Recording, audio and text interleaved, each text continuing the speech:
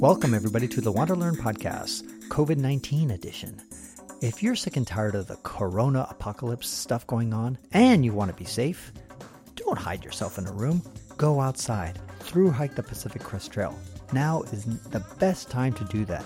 You can get away from all the stuff. You can be safe and social distancing to the max and enjoy your life. And by the time you come back from the PCT, the whole scandal and the whole apocalypse will be done. I talked with Gen Shimbayana-san. This was recorded before the corona apocalypse started.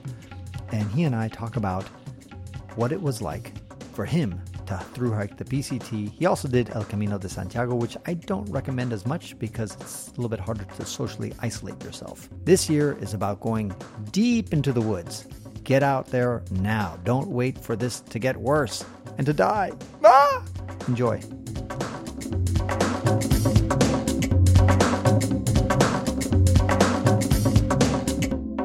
In this podcast, I want to talk to you about your experience on the Pacific Crest Trail because you did it in 2018, relatively recently, and El Camino de Santiago, which you just did last year. And from our initial discussions, it's quite more populated. That's one of the obvious differences that we'll talk about. And then we want to talk about the veganism. And finally, how you, after working for Google, you retired relatively early. And this whole idea of managing your investments and your life and your way of life so that you can retire early and have more flexibility in what you do in the second half of your life. So let's start. Before we get into all that, let's get right into the Pacific Crest Trail. Why did you pick the Pacific Crest Trail instead of what a lot of people do is the Appalachian Trail, for example, to begin with? I have lived in California and Nevada total 20 years. And the first time I actually learned about Pacific Crest Trail was when I hiked John Muir Trail in 2015. And I hiked John Muir Trail from Yosemite Valley to Mount Whitney. It's a 221-mile trail from north to south.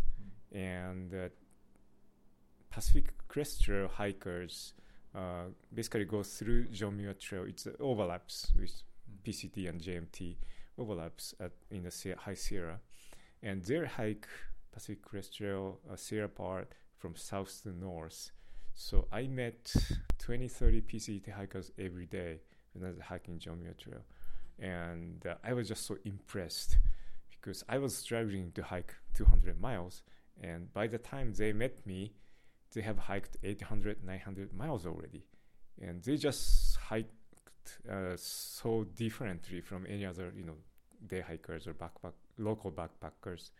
And they really inspired me to hike PCT. Got it. Now, the PCT has a system now that didn't exist. I did the PCT in 2006. Back then, I just asked for a permit and got a permit. It was easy. And I was going southbound, and there was fewer than a dozen people who were doing it southbound, and only 3 people actually completed it. It was Scott Williamson, who was doing a yo-yo that year, and Mayu and I, and that was it. It was a high snow year. Nowadays, things are very different. Getting a permit and that whole situation. Can you explain for those who are out of the loop? Sure.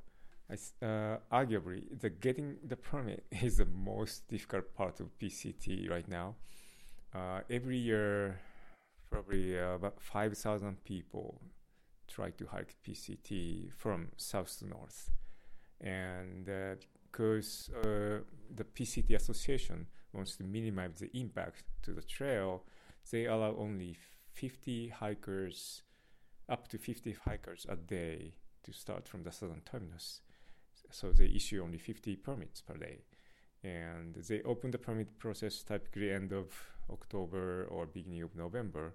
And you have to be right in front of the computer and just click, as soon as the permit process opens. In my year, so that was November 1st, 2017, 10 a.m., I think. Yeah, and so if you're listening to this and you dream of doing the PCT, get on front of your computer screen November 1st or find out what the actual date is and get ready to click on I want my permit button. Yes, exactly. And a lot of people want to start in April or early May. That's the best time to start PCT at Southern Terminus if you want to through hike the whole thing in 1 year. Because if you start too early, you get snowed on, and it's very cold in the south. And if you start too late, it's too hot in the south, and also you may not reach Canada before it really starts snowing in Washington. Now, I'm a big fan because I'm biased and did it southbound, but I'm a big fan of doing it southbound. And I still don't understand until this day why so few people actually consider doing it southbound. And I think it's changing, but very slowly. I mean, still 95% do it northbound, right? Yes, that's correct. What's the problem? I mean, I realize you start in snow from the first day versus the desert on the first day if you're going north. Well, but I'm okay. So you practice a little bit on snow, you get used to it, and then you just jump into snow, you get it over with. You hit the Sierras, there's no snow. It's great. And then you go down into the desert in October or so, and it's cool temperatures. It's not that crazy. There's still water caches. There's still trail angels occasionally throwing water out there. Anyway, it's doable. Yeah, I think so. And I think a lot of people are finding that out. So I think last year there were 200, 300 southbounders. And now PCT Association is considering, I think they already decided to put the quota on southbound permit too. Right, but it's definitely a lot easier. Yeah, it's much easier to get than northbound permit. And I think a lot of people do northbound because, as you said, there will be snow until late June in Washington. So you can't really start earlier than that. And then you have to finish Sierra by the end of, say, September because it will start snowing. So I think you have to hike much faster to complete the through hike if you do a southbound. Yes and no, sort of both, yes. So I think the main difference, and I wrote an article about this if anybody wants to go to my website and you do /SOBO, so SOBO, so francistapon.com/SOBO, you should find the article. But basically what I was saying in the article is that if you're going northbound, the advantage is that you have about 700 miles, about 1,000 kilometers to prepare your legs and your strength. But the moment you enter into the Sierra Nevada, then you have a timetable, a ticking time clock, which gives you about 4 months. So let's say you get into the Sierra Nevada in the middle of June. You add 4 months. That's July, August, September, October 15th. That's 4 months. October 15th, you should be at the Canadian border by October 15th. Right. Definitely. So that's 4 months. Now, and it's hard in many years to get into the Sierra Nevada before June 15th. You can, but you're going to be going through a lot of snow to do that. So as a result, okay, now let's look at the reverse.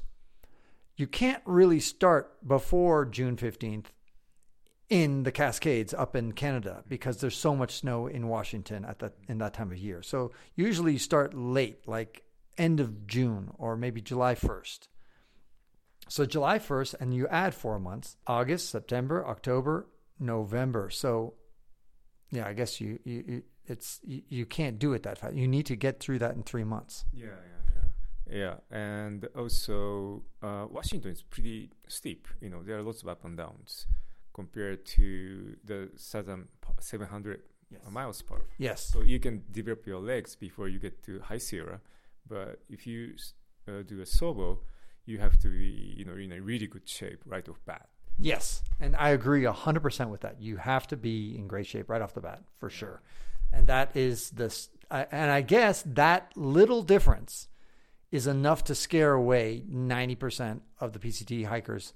I think a lot of people want to go on these long through hikes, part of it to have solitude and part of it to be in the wilderness. Mm-hmm. And when you've got 3,000 people, 2,000 people doing the same trail in the same direction, you're not going to get a whole ton of solitude as maybe you might have wished for, right? Mm-hmm. That's correct. Yeah. I mean, you could, when you're hiking during the day, you can get some solitude, but because there are limited campsites in some places, sometimes, you arrive at the campsite late in the day, almost sunset, then it's all completely packed and you have to keep moving or you have to really squeeze into between tents. Right.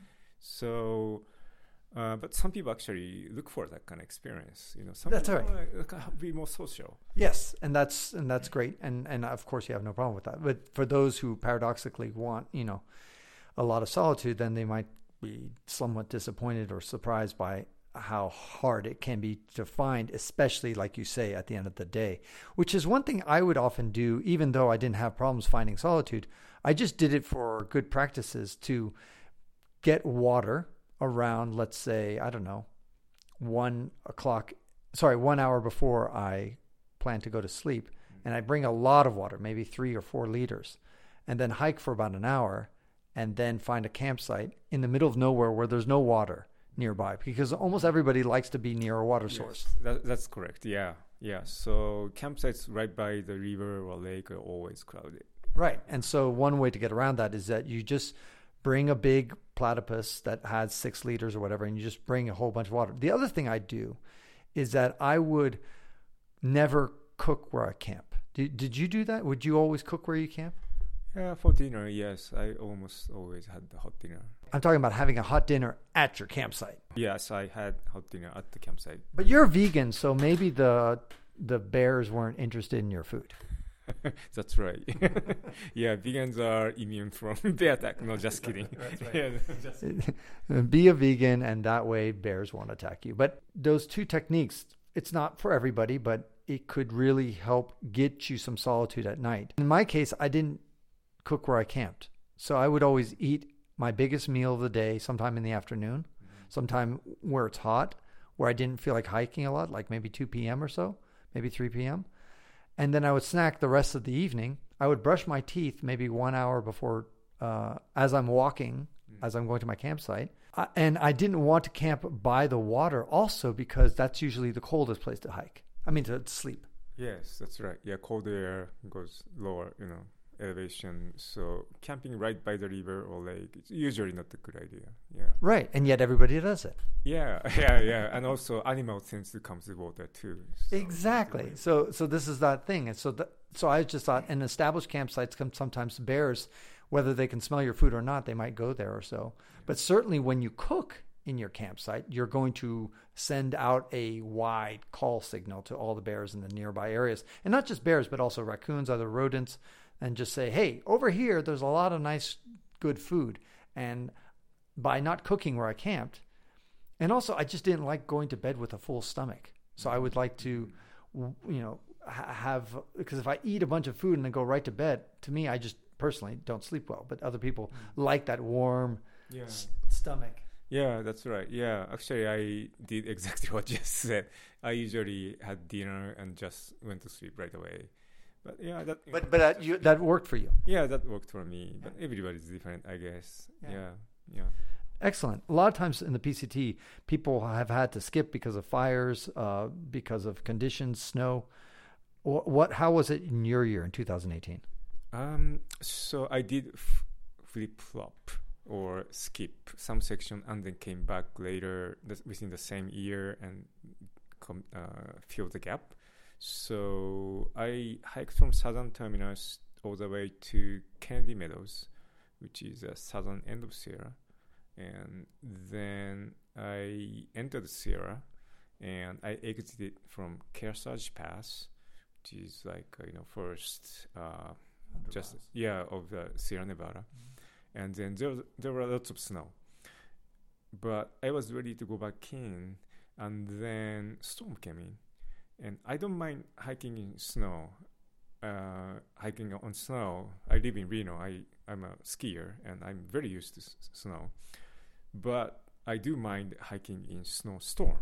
It's 2 different things.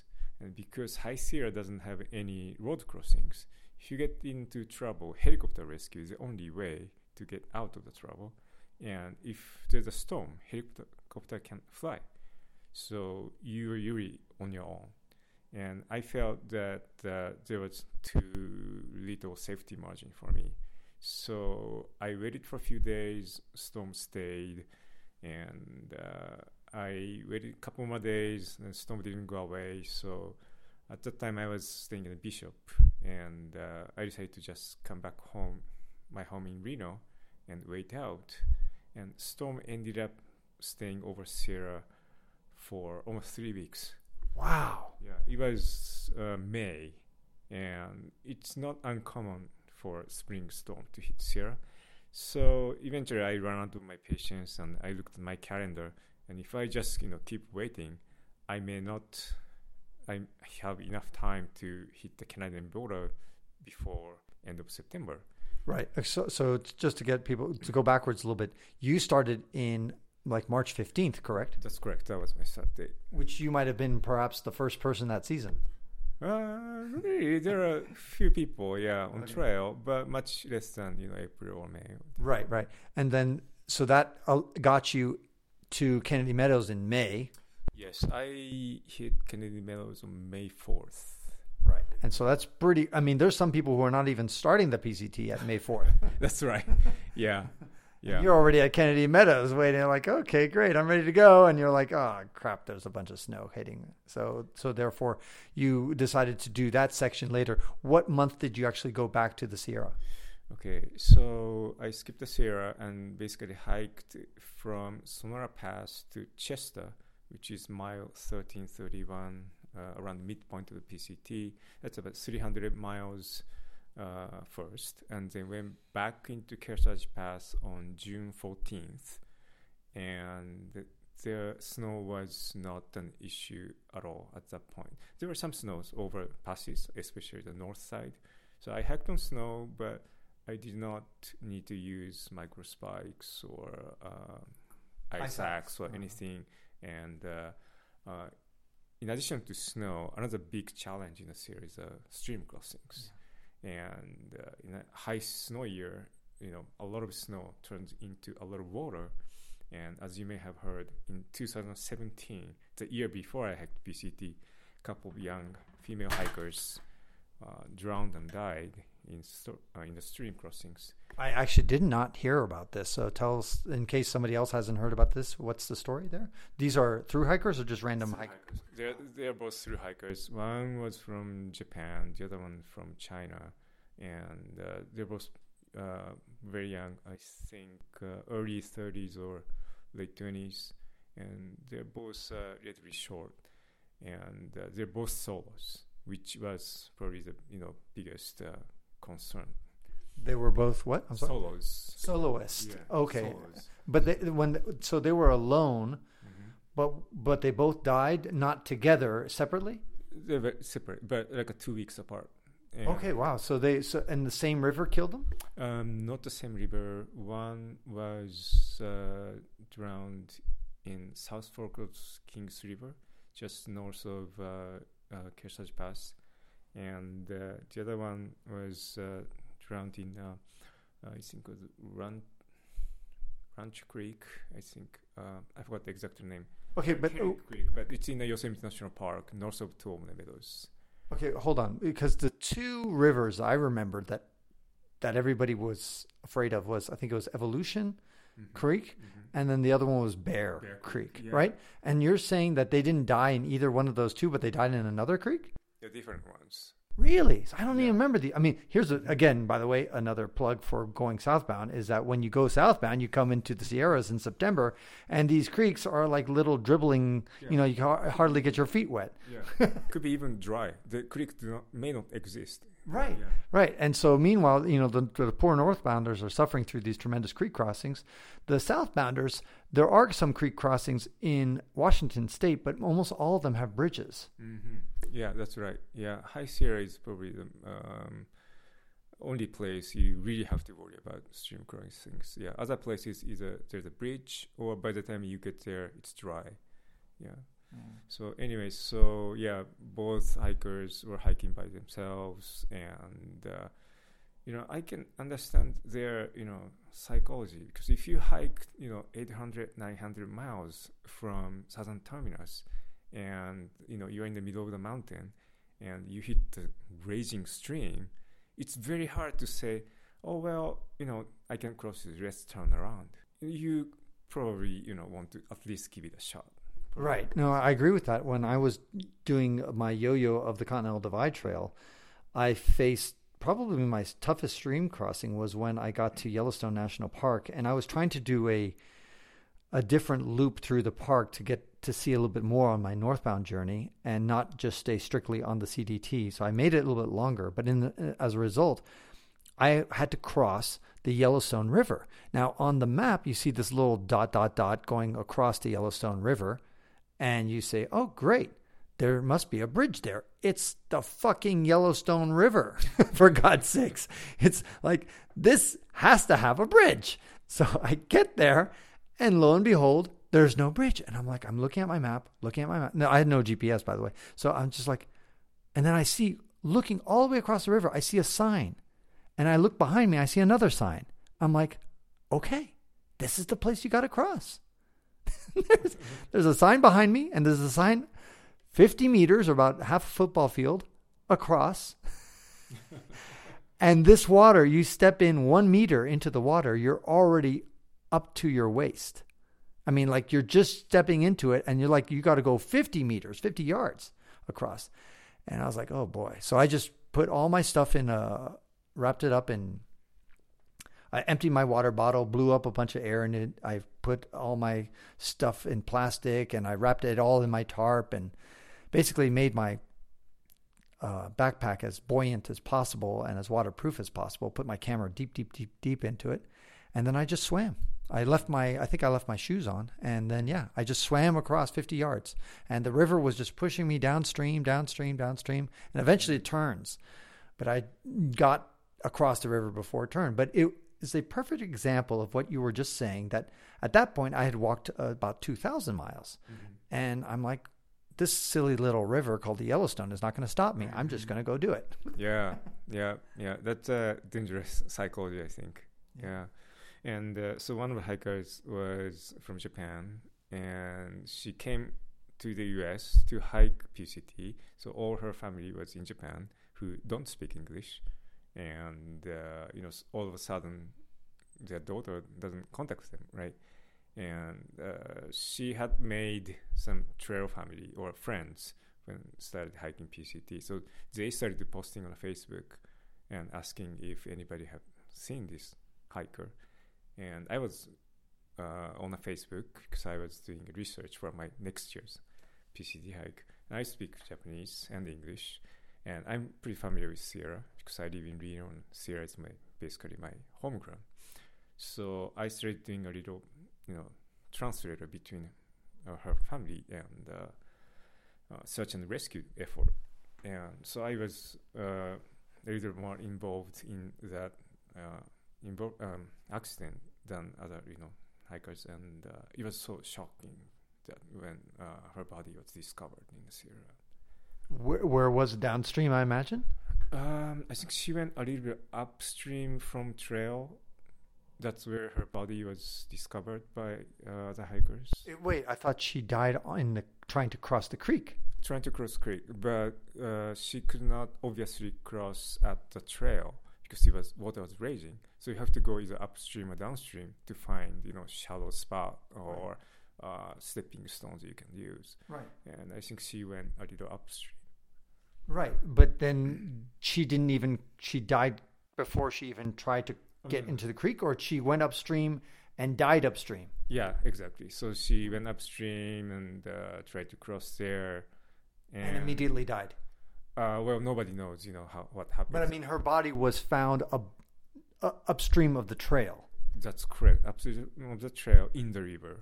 In the river, kind of stuck against some rock or branch or something that was holding her down. Yeah, that's what I heard. Yeah. Wow, that's crazy. Yeah, so she did the right thing in the sense that she was smart enough to realize that if I'm going to cross this raging river, I need to go upstream, which is the smart strategy. Don't go downstream. But either she didn't go upstream enough, she just misjudged it, and sometimes that's. Sometimes it's just slippery rock, for example. It has algae on it. And so you just step on the algae, and it's not deep, but because you slipped on the algae, then whoop, there you go, and have a nice day.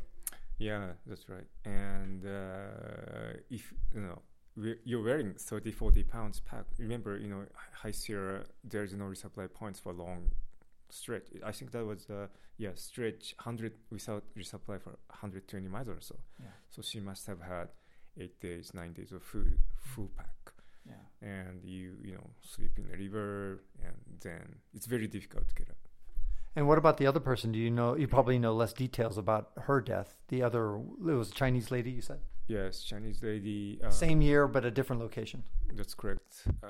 So we found the Japanese girl's body, and then only a couple of weeks later, there was another hiker was missing. The Chinese hiker was missing, and we contacted Yosemite National Park search and rescue, and they found her body in a different creek inside Yosemite National Park. Wow, amazing. And so I can see now why when you were standing in Kennedy Meadows on June 15th or whatever it was. No, you were in May. You were in May, yeah. and then you attempted to hike, and then you got into a snowstorm. All these thoughts about these two female hikers who died the previous year probably was going through your head and saying, here I am, I'm about to go solo into a snowstorm in the Sierra, and I'll just be another statistic for the 2018 season. Yeah. So how can I, become a victim? I really wanted to avoid another, serious fatal accident. Maybe had those deaths not happened the year before, you might have just had more, stupidity and just said, go for it. Well, I hike in Sierra a lot, so I have a really great respect on Sierra weather. So, but at the same time, I agree with you. But here's the thing that sometimes is a double-edged sword experience, because I almost got myself killed in the Olympic National Park in Washington State because of my extensive experience in snow and walking and all that stuff. And so sometimes what happens is you get cocky and you get your guard down. And so you have a lot of respect in the Sierra. You've done a lot of backpacking in it, but you still respect it. But some people get that experience and then they lose a bit of their fear and respect. Mm-hmm. Yeah, that can happen. Overconfidence. Right. Yeah, that can happen. Right. Yes. Yeah. So you were able to do the Sierra, and then you went back to Chester to go north again. Yes, I restarted from Chester I clearly remember this, on July 4th. So they were doing a July 4th parade in the Chester. Well, here's a silly question, because why not at that point, since you've already flip-flopped, why not just flip all the way to Manning Park and then go south to Chester? I never actually thought about it, because I really wanted to finish at the northern terminus. It's just, I wanted to have a sense of achievement at the monument. Right. Instead of, I went up to Manning Park, or actually you can't start from Manning Park, because you can't cross U.S.-Canadian border that way. But if I have flipped to Sobo, I will finish PCT in Chester, right, which is basically just the middle point. So, that's why I just decided to continue from Chester. Yeah, I understand. Chester is not exactly a thrilling location. Yeah, it's just a really small town. Right, exactly. Yeah. And they don't have a monument. I mean, not that the actual PCT northern terminus or southern terminus, both of them are actually not that exciting as far as locations are concerned. They just have that monument sitting there that makes a relatively mundane place be interesting. Mm-hmm. Yeah, that's right. Southern terminus is right at the border fence, and northern terminus, there is no fence, so it's just right in the middle of nowhere. Yeah, that's tough. When I hiked this southbound, I started in Manning Park, because this was back in 2006 when I guess they hadn't had this regulation where you can't. I wonder how many people actually do and just say, screw it, fuck it, I'm just going to go sneak in. Do you know southbounders who actually just start at Manning Park and go? Because when I did it, I actually passed two rangers who were on the trail, on the PCT. I remember because it was like in the afternoon or something like that. And I just walked by them and I was like, oh shit, they're going to ask me for my permit. They're going to ask me for my passport. They're going to ask me for all this stuff. Mm-hmm. So, and luckily I had all those things, but I just was afraid that they're going to get irritated from something. And I just said, hi. And they looked at me and said, hi. And I just kept walking. I guess things got really changed. So I never heard many southbounders who started from Marine Park. So what they do is go to Harts Pass, which is 30 miles south of Canadian border, and Yo-yo. Yeah, hike to the border, touch the monument, take a picture, and hike back the 30 miles to Harts Pass, and then keep going south. Yeah. I guess that's what you got to do for some people. Okay, and then if you had to do the PCT all over again, or if you were advising somebody who's listening to this and thinking about doing the PCT, what advice would you give them again? Hike your own hike. Like, there's a great book written by that some asshole, but anyway. Yeah, I think that's the most important thing I really learned on PCT. Don't try to catch up anybody or don't try to beat anybody. Just keep your own pace. When you're hungry, you stop and eat, take a rest. Or if you feel good, just keep going, even though other people might stop and camp someplace.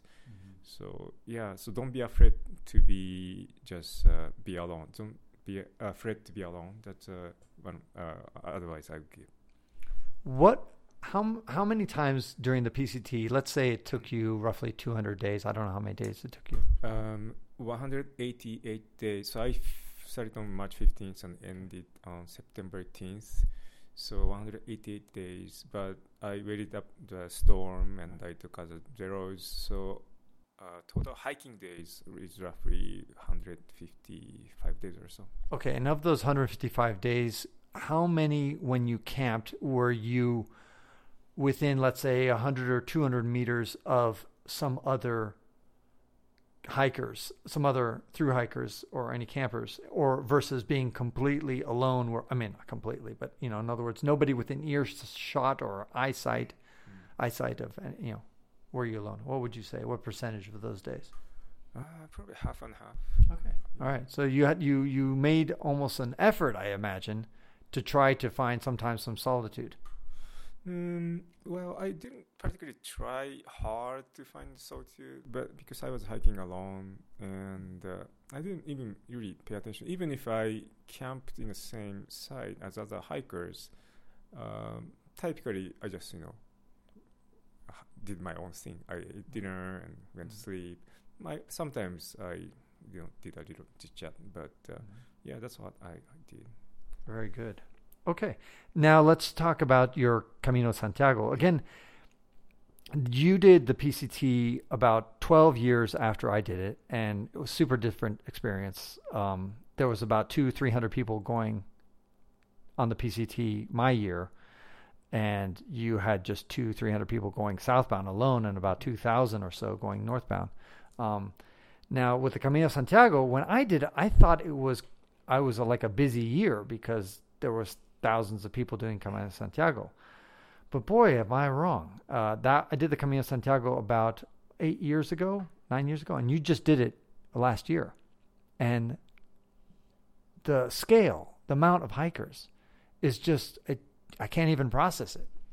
Yes, Camino de Santiago was very crowded. So I started on September 6th at Saint-Jean-Pied-de-Port and finished the Compostela de Santiago de Compostela on October 12th. So about 5 weeks? That's about right. But I took 4 zeros in the big towns just to do sightseeing and take rest. So Camino de Santiago doesn't have any permit or quota. So theoretically, thousands of people could start the same day. And when I did started on September 6th, I think a few hundred people start on the same day. And as you may know, September is probably the best time of the year to do Camino de Santiago weather-wise. So a lot of people know that. And so the only reason that it doesn't get more people is simply that a lot of Europeans have their vacations in July and August. And so I think July and August are still the busiest times for El Camino Santiago. But as you say, for those who have a little bit of flexibility in their schedule, the optimal time weather-wise is indeed September. Yes, and actually, I was told, so if you look at the number of finishers, you're right, July and August are the peak. But if you look at the number of people who starts at Saint-Jean-Pied-de-Port, I was told that September is the peak, and then next peak is in May. Oh, wow. I didn't know. 'Cause not all people hike the whole thing in 1 year, right? Right. Especially, a lot of people do just the last 100 kilometers from Saria. So, yeah, a lot of people finish in July and August, but the real peak of starting at the Saint-Jean-Pied-de-Port was September, I was told. Interesting, yeah. I started, by the way, just as a point of reference, I started around the middle of October, if I remember correctly. Somewhere around there, and I think I finished in the middle of November. I think something like that. It was around that zone. So about a month or so later than you, and of course 8 years earlier. And the combination of those two things, I think, made it so that I had far fewer people. But I thought it was a lot of people. I was like, wow. But now it's just unbelievable. Yeah. But what did you love about the trail, about Camino de Santiago? Because I wrote this famous article that everybody hates, 10 reasons why El Camino de Santiago sucks. What a lot of people don't know is that there's also 10 reasons why it's great in there. So let's focus on the positive. What did you love about El Camino de Santiago, and who would you recommend to do El Camino de Santiago? I think the best part of Camino de Santiago is the culture part. So you go through small villages, a lot of them, and you see all the churches, old buildings, or even like a place where the oldest human remains, bones were discovered and things like that. So, in other words, there is not much wilderness on Camino de Santiago, but there are a lot of kind of human, cultural part. I think that's the best part of it. Yeah. A lot of people, though, rave about the best part being the international crowd, the people, and that. Were you more insular, a little bit more shy? Did you not see that, or? I did see, of course, a lot of people. I stayed in hostel every single night, and most of the time I had, in a group dinner kind of situation. So I liked the part, of course, but not as, what do you say? So when I hiked PCT, there are lots of crazy people in a good sense, kind of extreme people like you. Okay. But I didn't see too many people on Camino. I'm not a crazy person. I am an asshole. Get it straight. Yeah. So for example, I was wearing a backpack called ZPax Nero, which is made of Cuban fiber, and I was kind of secretly hoping that would attract some attention from other hikers and start conversation. But out of thousands of people I met on Camino, only 3 people said, "Oh, that's a Cuban fiber pack." So I was a little disappointed. Not hardcore hikers here. Yeah.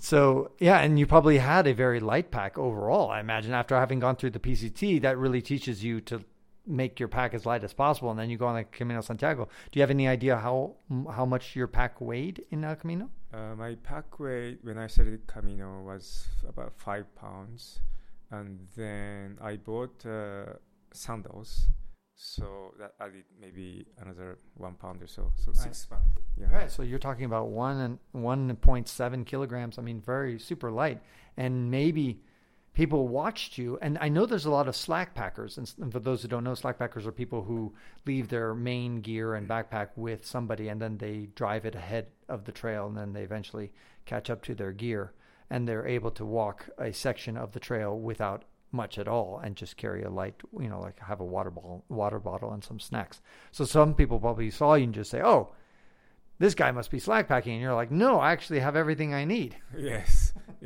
Yeah, a lot of people were surprised. Most people had like a 25-30 pounds pack. But you didn't have a shelter, did you? No, I didn't bring my shelter. That was kind of a gamble because it's not always guaranteed to have a shelter in El Camino Santiago, or am I wrong? you are almost 100% guaranteed to have a shelter. Well, but it was so crowded, so a lot of people at the beginning couldn't find a bed in town, and they had to take taxi to next town, or take taxi to the town before, and the one they had just spent the night in. Yeah. The previous night. Yeah, and if you think about it, it's only 15-20 miles, so it's not a big deal to get the cab, especially with a few other people. And the next morning, they taxi back to them. Yeah. Right. Yeah. So think about that, guys. But here's what I don't understand is that I guess certain towns have a much better capacity than other ones. Mm-hmm. And so as a result, even though you're going backwards or you're going forward and you're coming to the next town or the backwards town later in the day, because that town has such great capacity, you're going to find something there. That's right. Yeah. Yeah. Right. So therefore, where you have to be careful are those villages or small towns that have little sleeping capacity. And those are the ones that you have to get up really early and get in there early afternoon and call it a day kind of early and almost stupidly early. I mean, not stupid. I'm putting judgment here because I'm like, why you stop at hiking at 1 p.m.? I mean, for some people, that's plenty. Mm-hmm. I got up at 6 a.m. I stopped at 1 p.m. That's a full day. Mm-hmm. Yeah. I don't blame you. I mean, I stopped hiking even before noon sometimes. Right, because if you continue onward and you want to hike until 6 p.m., you might get to a town and then all of a sudden all the places are full at 6 p.m. Yes, that's possible. Yeah. So that's why you kind of want to end around noon and start at 3 a.m. Yeah, well, I didn't start at 3 p.m., but a lot of people... 3 a.m., I said. Yeah. A lot of people start hiking 5 a.m., which is completely dark, when the sunrise was almost 7. So, yeah, people start early and stop hiking early. That was kind of common pattern. Yeah. Which, I guess, I don't know. To me, it seems suboptimal, but what do I know? And you also told me privately, you said to me that almost nobody has a sleeping, like tent, tarp, something that they sleep outside. You almost never would see that. No, you almost never see anybody camping outside. There are very few places you can legally camp, but most of the places, probably you don't make anybody unhappy. It's just a big field and you could camp, but I almost never saw anybody. Yeah. Which is funny because I did the opposite. I stayed in only a couple of albergues. Albergues are these huts or these little dormitories that people could sleep in. And because they're kind of loud and crowded and snores and everything like that, I would much rather sleep outside where it's quiet. And my trick, in case anybody wants to reproduce it, is just go until it's sunset, and then you call it a night, and then you get up before dawn, and then you hit the trail. For me, it worked. And you can stop at the albergue to have lunch. You could even pay $2 and get a shower, and then you feel freshened up. After your shower, you walk off. You get into the albergue at, let's say, in the afternoon. You take your shower, you eat your meal, and then you leave fresh, clean clothes, everything, and you're walking out into the sunset, if you will. Mm-hmm. And then you only walk for maybe a couple of miles, maybe 30 minutes, whatever, and then you find a place in the middle of nowhere and you camp. Mm-hmm. Clean, quiet, and then you didn't pay anything, by the way. You saved money also. Mm-hmm. And then you get up the next morning and do it, and you keep doing that. That was my system. So it worked. Yeah, it sounds more like a PCT or a wilderness camping style. But for the record, the albergues or hostels are pretty cheap still. Around 10 euros, which is $11 per night. And sometimes that even include meals. And some places are actually donation based, so you can pay only you can. So yeah, saving money. I mean, hiking Camino de Santiago is not super expensive. Yeah, that's right. Yeah, and imagining that you do, let's say, 40 days or something like that, and you're spending $10. It's like $500 or so to do in lodging fees or something like that total. for the whole time. If you stay at a hotel or a hostel, should I say. The only challenge is if that hostel's, there's few cases where I imagine the cheap option is full and therefore you have to spring for a private hotel or bed and breakfast. And that's when all of a sudden it's not just 10 euros, it's actually 50 euros or more. Mm-hmm. Yeah, that can happen. Yeah. Okay, let's move on. And any lessons advice you would say to people who are thinking about doing El Camino de Santiago? What would you say? You've given us your advice on the PCT. What about El Camino? So Camino de Santiago is pilgrimage trail for Christians.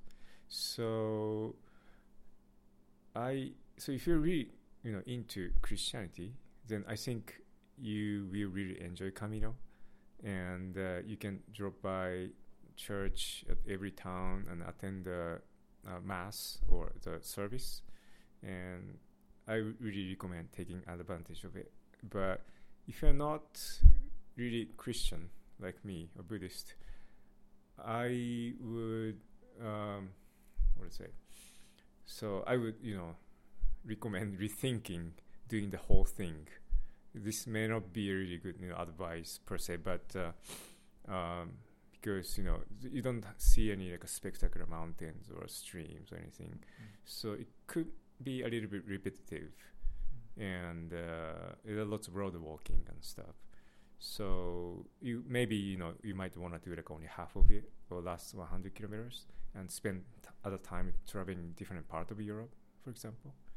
You spent a lot of time in Europe. You spent 6 months. You stretched your visa to the maximum. No, 3 months. So I'm sorry. I hiked Camino for 5 weeks, and then I stayed another 6.5 weeks in Europe, going 11 different countries. So 3 months.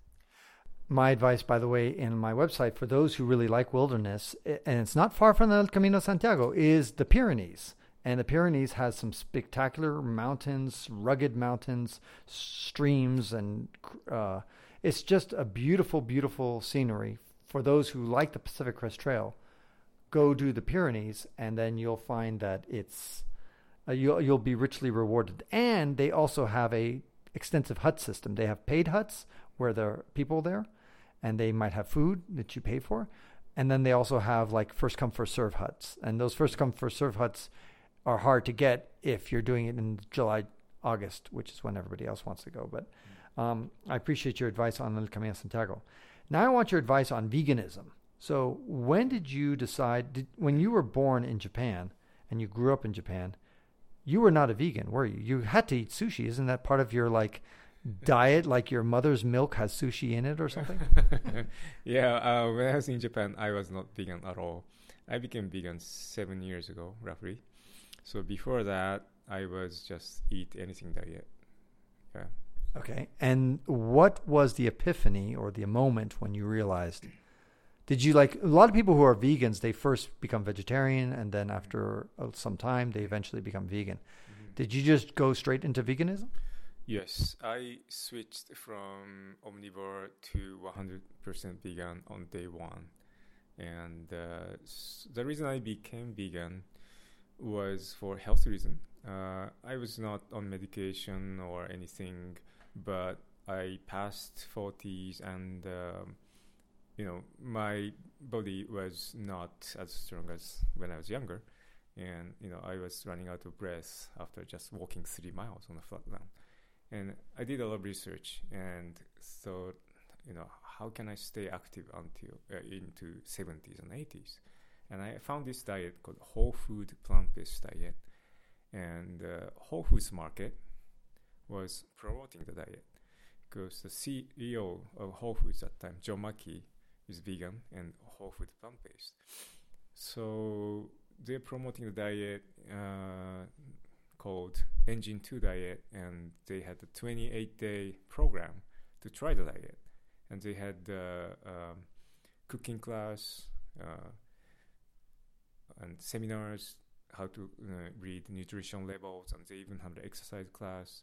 So I attended the program for 28 days, and they even had the blood test in Whole Foods before and after. And I was a little high on the cholesterol that time, but my numbers just improved dramatically in 28 days. And I also felt really good. My body was lighter. So I just decided to continue it. Got it. And it's interesting because you come from the nation that has the longest living people. And so therefore, a lot of people studied the Japanese diet because, well, they must be doing something right. I mean, if they're living longer than any other Homo sapien, maybe we should copy their way of life, which is whatever their exercise regimen is, going up Fujisan, and then maybe eating whatever they're eating. But you decided to reject that and go for a different diet. Yeah, but Japanese diet is pretty heavy on the vegetables in the first place because meat is so expensive in Japan naturally. So people eat meat much less than US, but they eat a lot of fish and other seafood. And so why do you think seafood is actually bad for you? I think so. It's all, if you eat it in a moderation, I think that's okay. But, I'm kind of perfectionist. So it's easier to convince myself, okay, I'm going to just become vegan. Otherwise, if I start eating fish again, I don't know where to stop. Right. Yeah. And speaking about perfectionism, this is, I've been to many vegan households, and I'm a quasi-vegan. I'm certain, in other words, I like to eat like a vegan, but I'm not fanatical about it. So I eat whatever in the end, especially when I travel to exotic places. I like to eat whatever the local food is. And I've noticed that some of the vegan places I go to, or I've heard of, that they don't want you to be cooking meat with their kitchen utensils or their pots and pans, and don't cook any of that fish or meat using my kitchen. Or in some extreme cases, they don't want you to have the meat or chicken in the refrigerator also, just because. And I'm like, well, I'm not forcing anybody to eat it. I'm not eating in front of you. I'm like, no, I don't even want it in my fridge. Like, okay. So I thought this was an extreme case of vegan, like a militant vegan. But you told me it may not be. What percentage of vegans you think might agree with that level of, no, I don't want this stuff. Don't use my kitchen utensils for your meat. Do you have any? I know you don't know, but what's your best guess? Since you have a club here in Reno of vegans, right? Yes, I'm an organizer of a vegan group called VegNV. Yeah, and we have about 800 members. What's it called again? VegNV. NV stands for Nevada. Right. Yeah, and but regarding your question, if somebody is 100% vegan, I think it's highly likely that the person is just like you said. They don't want to even see the raw meat or raw fish, and let alone or cooked. Or cooked. Yeah, that's right. Yeah. It really kind of changes your perception. So I was walking in Costco the other day, and they were doing samples of kind of raw ham. So they are slicing raw meat inside the Costco, and I haven't seen raw meat for a long time. And I watched, and it was just so revolting. Yeah, it was shocking to me because the meat is red meat, is being cut inside store.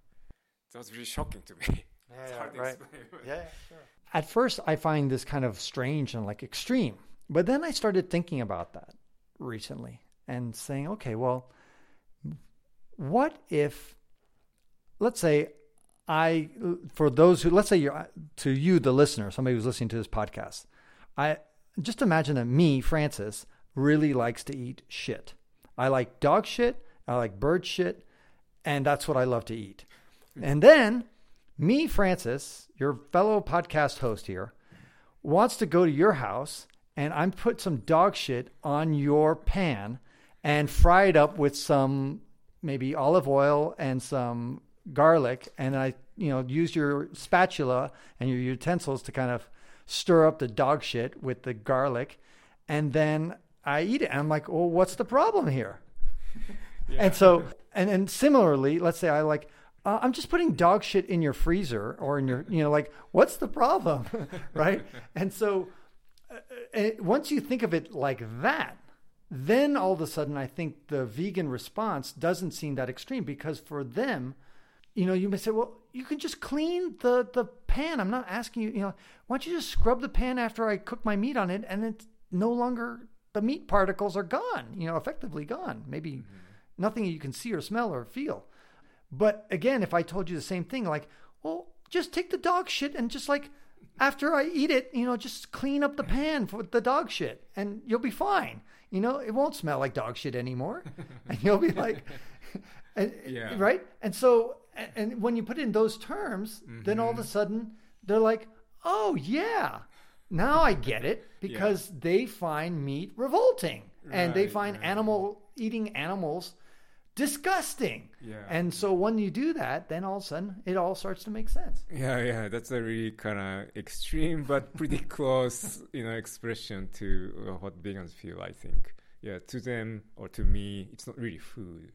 So something that is not food is in kitchen, which feels really weird. Right. It's like, shit is not food, so why is it in my kitchen? If it's like a block of cheese or something which doesn't even look like animal product, then I'm kind of okay. But if what if I had cheese? What if I had shit that didn't look like shit? Like it wasn't brown or dark. It was just like a yellow shit. Like had some sort of strange. They ate something. How about that? Yeah, I'm okay with that. Oh yes. Great. So there you go. Come to Gen's house and bring yellow shit, and he'll let you get away with it. Do you think that the society will be changing? Do you think there's any way that you could convince people who are listening to this that why they should become vegan? So there are 3 reasons you should be vegan. And one is what traditional veganism is about, compassion for animals. And recently, more and more people become vegan for health reasons. It's really good for your health. So, and third reason is for environment. And raising, cows, chickens, pigs, and also fish, they have really high environmental impact. So it really become a big reason for it's really becoming a big reason for climate change. So that's 3 reasons people should be vegan. And because I became vegan for health reasons, I can really speak for that part. And I hiked PCT eating 100% vegan food. And a lot of people told me that, that must be really challenging. Where do you get protein? Do you get enough, nutrition? But to me, I was able to finish PCT because I ate vegan diet. And I was 50 when I hiked PCT. And not many 50-year-old people can through hike PCT. And I would say, eat healthy vegan diet. Right. Yeah, no, definitely. And there's a lot of Olympians who are either vegetarian or vegan. And I imagine you look at a vegetarian a little bit more like a friendly cousin, as opposed to, I imagine it's like if the whole world became vegetarian, you wouldn't be disappointed. No, even if you eat meat, just increase, your intake of vegetables and fruits. That should really help yourself and the environment. And, you feel good about not, being cruel to many animals. Right. And the animal cruelty is something that a lot of people don't even pay attention to, because we don't, it's not covered in the media very often. And as a result, and we'd rather just not know. I just like, what would you tell people to say, but, again, listen, I buy farm grass-fed meat or organic meat from the local meat guy, and so my pork is not poorly treated. It was a nice pig. He had a nice life. He's not in a factory farm. So a lot of people justify. They go to Whole Foods and then they buy that most expensive chicken that they can find because it's free range, whatever chicken and that kind of stuff. So what would you say to those people? Well, that's probably certainly better than buying, regular meat that were from the cows confined in really small places. But ultimately, you are killing life, and For example, if you kill a cow, you can eat only like 30% of the cow body, and the rest is basically wasted. So Why is it wasted? because you can't eat like a head or bones or skins and other stuff. So it's not really efficient way to get nutrients from nature.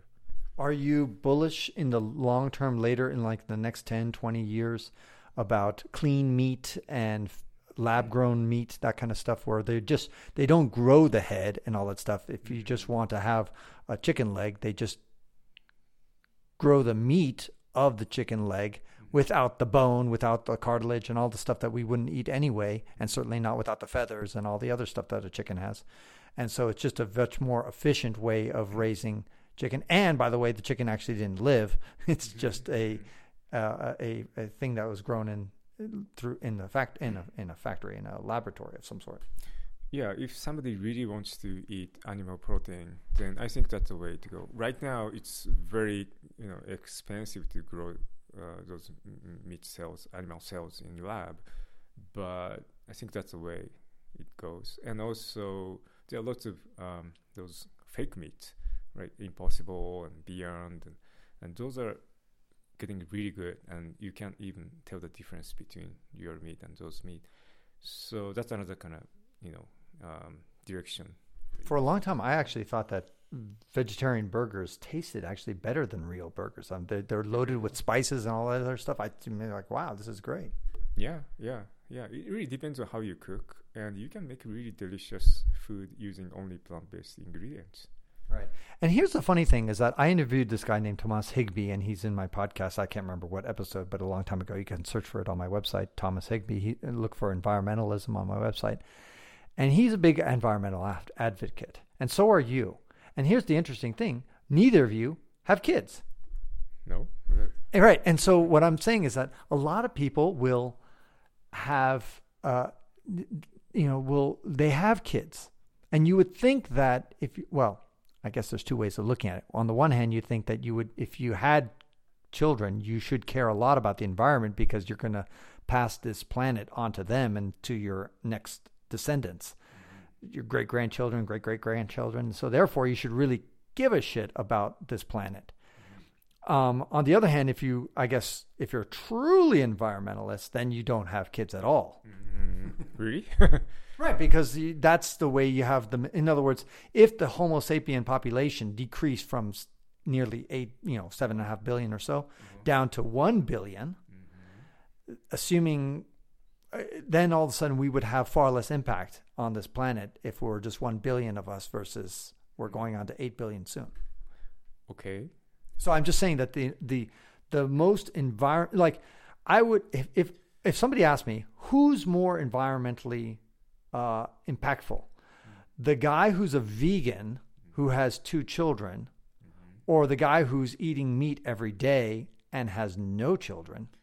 The guy who has over the long term, the guy who has no children and ate meat every day has less impact over the long term than the guy who was a vegan and had children. What do you think? I think it depends on how you raise your children. If you raise your children and educate them really well, and they do good things about society, then I think that makes more sense, and that's a better solution than everybody not having kids. Well, that's never going to happen.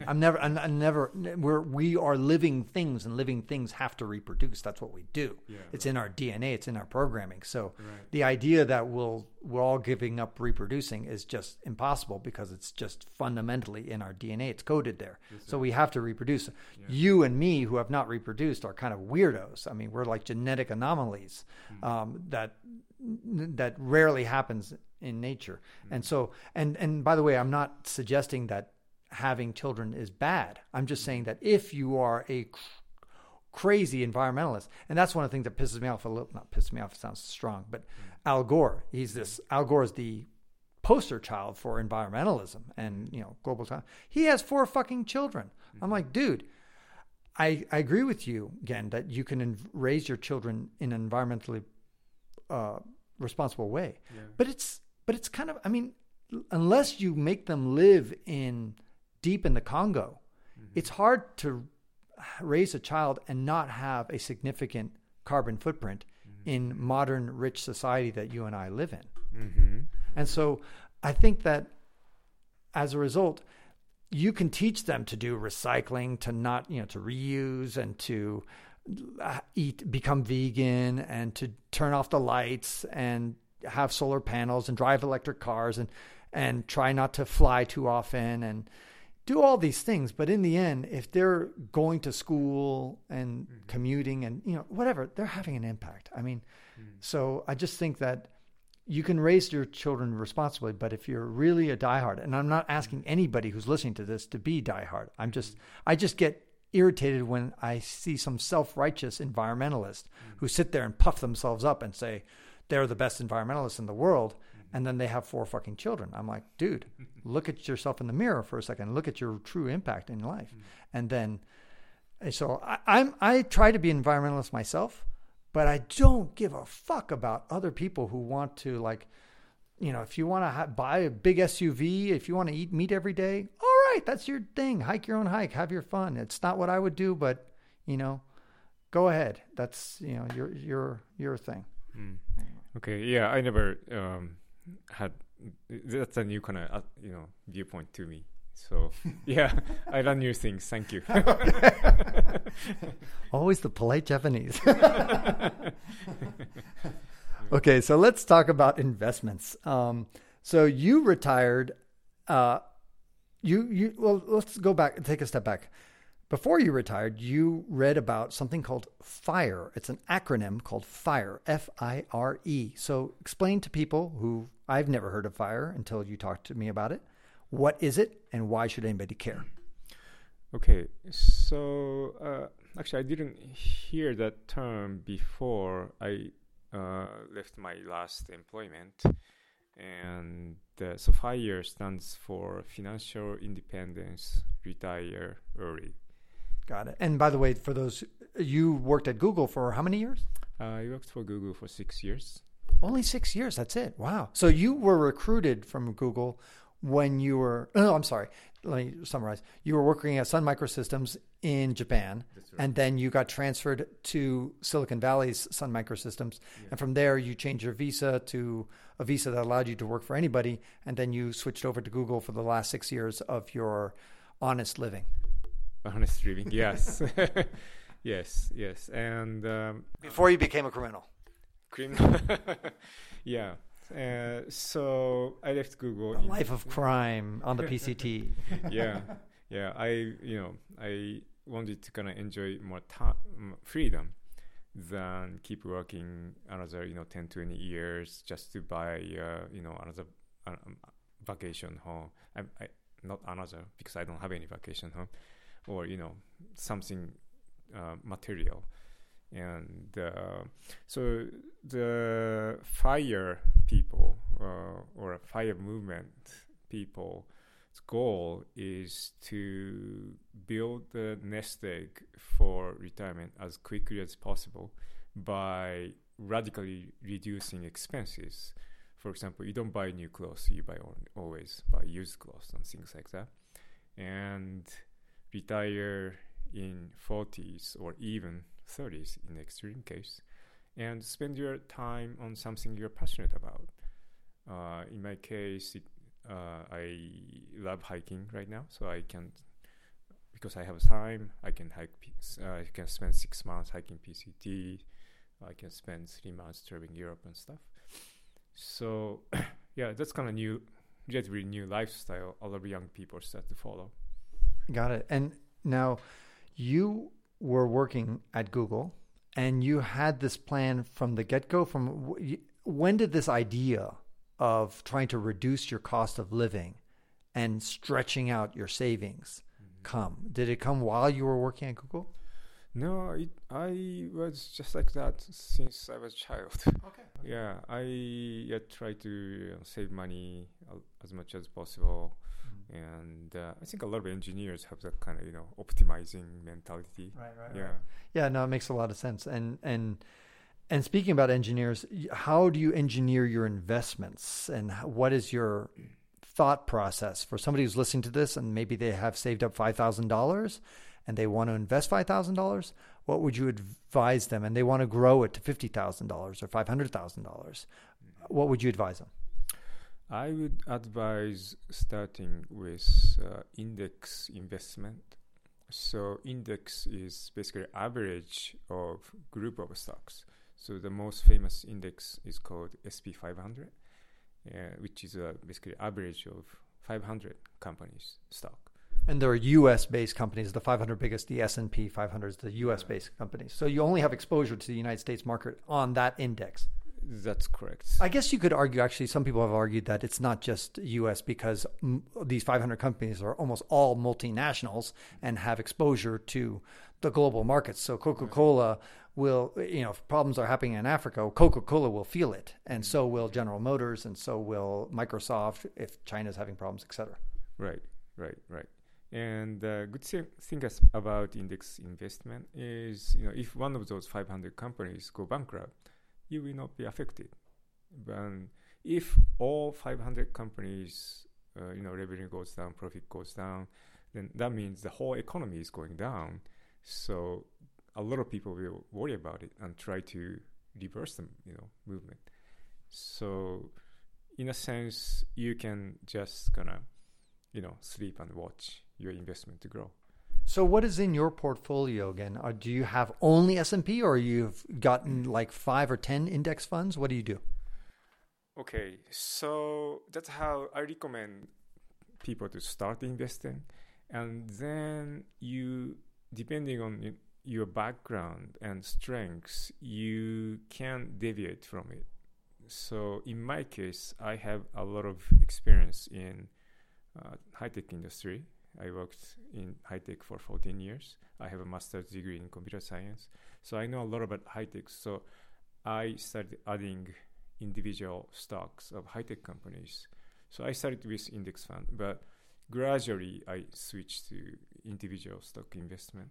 But I'm still long-term investor. So all the stock I have was when I bought some stock in 2010. So I'm holding the stock for 10 years. Mm-hmm. And I very, very, very almost never sell stocks within 1 year. Right. Yeah, because then you pay higher tax consequences. Yeah, exactly. And so you were a big fan of the FANGs, the Facebook, Amazon, Google, and Netflix, I suppose, and probably some others. Yeah. I like those companies. Although I don't invest in Netflix because I don't know about these days, but back in 2010 or so, the stock was too volatile. So it goes 7% in one day and goes down 2% next day for apparently no reason. And I can't just, have such kind of volatilities. So, and also, I don't think Netflix is strictly a high-tech stock, because they don't, invest new technologies. They're great companies and they're doing great business, but it's not it's not something I'm really good at judging. If Netflix is doing good or bad. Name me 3 companies right now in 2020 that you like for the next decade, for this decade of the 2020s, that you think by 2030 they will have outperformed the S&P 500. I would rather not answer the question because I don't want to give an investment advice. Oh, that's true. Let's put that little thing. If it doesn't go well. Right. Yeah. Okay. So yes. So none of the things you're hearing here are investment advice. Don't sue me, you fucking assholes. So yes, this is not investment advice, but you can still, I don't know. Come on, you can say the names of the companies where nobody knows that you're not Warren Buffett. You're just, these are your opinions, and anybody who's listening to this, you don't have to follow. I'm just curious what you think are. But if you don't want to answer, I'm fine. I'll give up on pressing. Yeah, but I can say that high-tech companies are still good investment in general compared to other industries. What about the QQQ? QQQ is a Nasdaq index fund. And so, yeah, that's a good candidate if, you are familiar with high-tech industries. But I don't think anybody should invest in high-tech companies just because they have been doing well in the past. So what I'm trying to say is that you should learn about yourself and your strengths and investing in that area. So if somebody is really familiar with, say, cars, that person should invest in automobile industry, because that person can tell if one company is doing well or not, doing good job or not. This is the Peter Lynch philosophy. Peter Lynch, I don't know if you heard of him. Yeah, I heard the name, yes. Yeah, so Peter Lynch was this awesome stock picker in the 1980s, I think it was, and certainly 1990s. He ran the Fidelity Magellan Fund. Anyway, he was a superstar, and he said exactly what you said.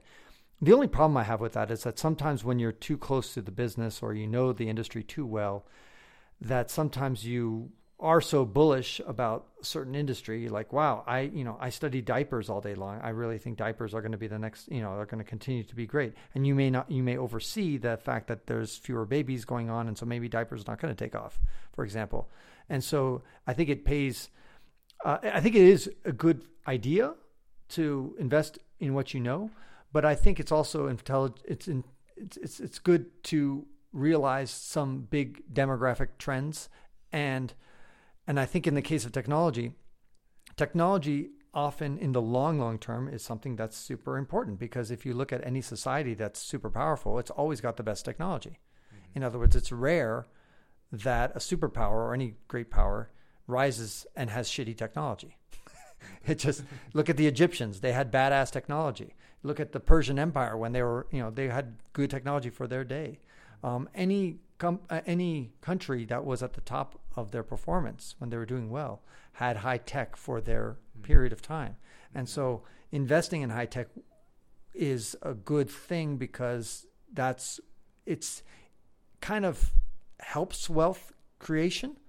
One way or another, it's involved in the wealth creation and the growing, and that doesn't mean that American high tech will always be good, but just high tech in general. Mm-hmm. Maybe it's going to come out of South Korea, maybe it's going to come out of Czechia. Anyway, so okay, so investment funds, index funds, that's what you kind of advise people to look into, and then also lower your standard of living to a certain extent to get rid of stuff. And I think backpacking really teaches you that really well. Yes. Backpacking, you carry only something you really need, only essentials. So yeah, that's really influenced my investment style too. Yeah. Influenced your investments? Okay. Let me take it up. Okay. Yeah, lifestyle. Okay, yeah. Lifestyle. Okay. Yeah. So. Okay. So, and by the way, this is the second time I'm staying in your apartment, and since nobody can see it, I can see it. It's pretty minimalist. There's almost no furniture anywhere. It's very Spartan. You have just a few dishes, although your refrigerator has a surprising amount of food for a single guy.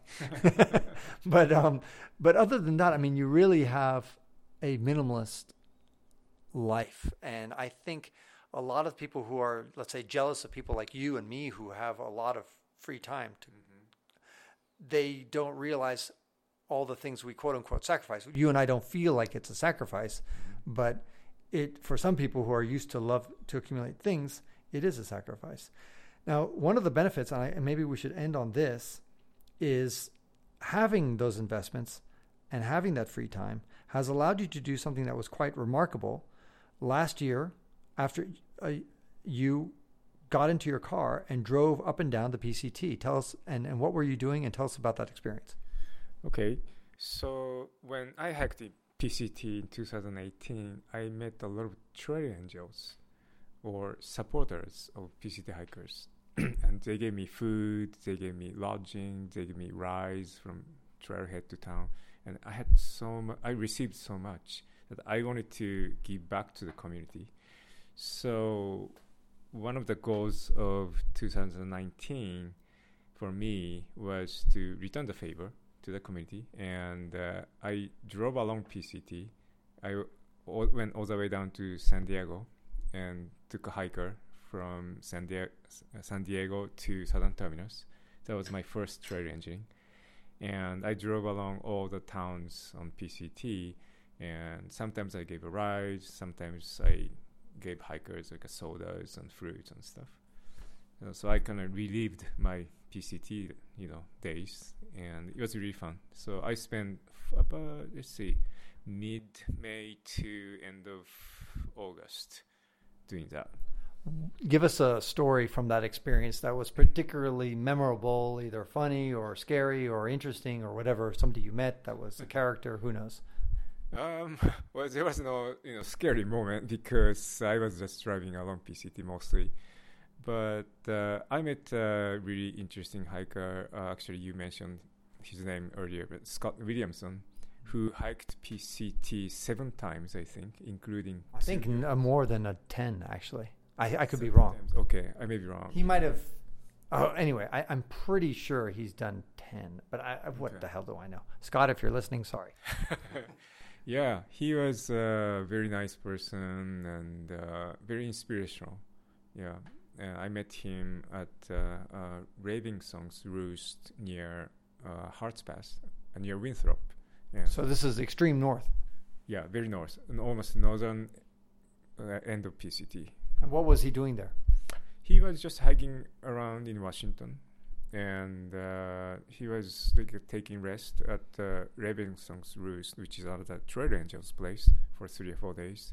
And I hurt my foot that time, so I was taking the rest there for 3 or 4 days, and I got to know him, and he told me a lot about his experience, and he was great. He lives in Truckee, I think.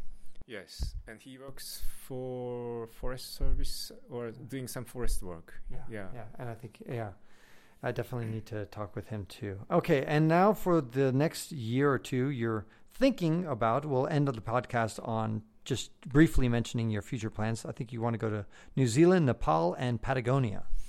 Yes. I met so many people who have been to Nepal, and they told me good thing about it. And I look at the picture, and they look great. So right now I'm researching how to hike Nepal eating only vegan foods. And also I've never been to Southern Hemisphere, and I heard really good thing about New Zealand and Patagonia. So those 3 are next on list. I imagine that eating vegan in Nepal can't be that hard, because I imagine rice is their... I've never been to Nepal, so what the hell do I know? But I imagine that rice is their base, and they must have like soybeans and things like that. Or is it's possible, right? They have those things, but I also heard they put milk in everything. So it can be challenging. Yeah, we'll see. But I already found quite a few some trekking tours in Nepal. But I'm not a big fan of joining a tour. I want to make my own itinerary. So I'm still doing research. Yeah. Got it. Very good. Well, thank you again. If people want to follow you, I know you're on Instagram. And do you also have I think maybe we're connected on Facebook. Sorry if I can't remember. But if somebody wants to follow along what you're doing, maybe get your vegan tips, or what should they do to find you? I'm on the Facebook, but probably easiest way to find me is on Instagram, Super Vegan Hikes. Then anybody can send me a message, and we can go from there. Wonderful. Well, again, thank you so much for what you've done for the thru hiking community and the PCT hiking community last year, for doing all that trail magic, being a trail angel. It's one of the benefits of having lived the life you live, to have that extra time and then to use it productively. And I wish you the best in your future journeys. And thank you for inspiring some people, I hope, to become vegan. You're welcome. And thanks for inviting me to your podcast, Francis. And that concludes this episode of the Wander Learn podcast, where we explore travel, technology, and transformation. If you'd like to see the show notes with links to what we talked about, or if you'd like to comment on the show, or if you'd like to ask me a question, then go to wanderlearn.com and click on this episode. If you'd like to connect with me, just remember ftapon. That's my first initial and my last name. ftapon is the username I use on all social media. You can also get to my website by going to ftapon.com. And here's one last reason to remember ftapon. If you like what I do and would like to get rewarded for supporting my projects, then go to patreon.com/ftapon. That's where you can pick up some remarkable rewards for as little as $2 a month. And now for 5 quick favors. Number 1, subscribe to the Wander Learn podcast. 2, download it. 3, share it. 4, review it somewhere. And 5, sign up for my newsletter at wanderlearn.com. Our theme music was composed by Eric Stratman. This is Francis Tapon, encouraging you to wander and learn.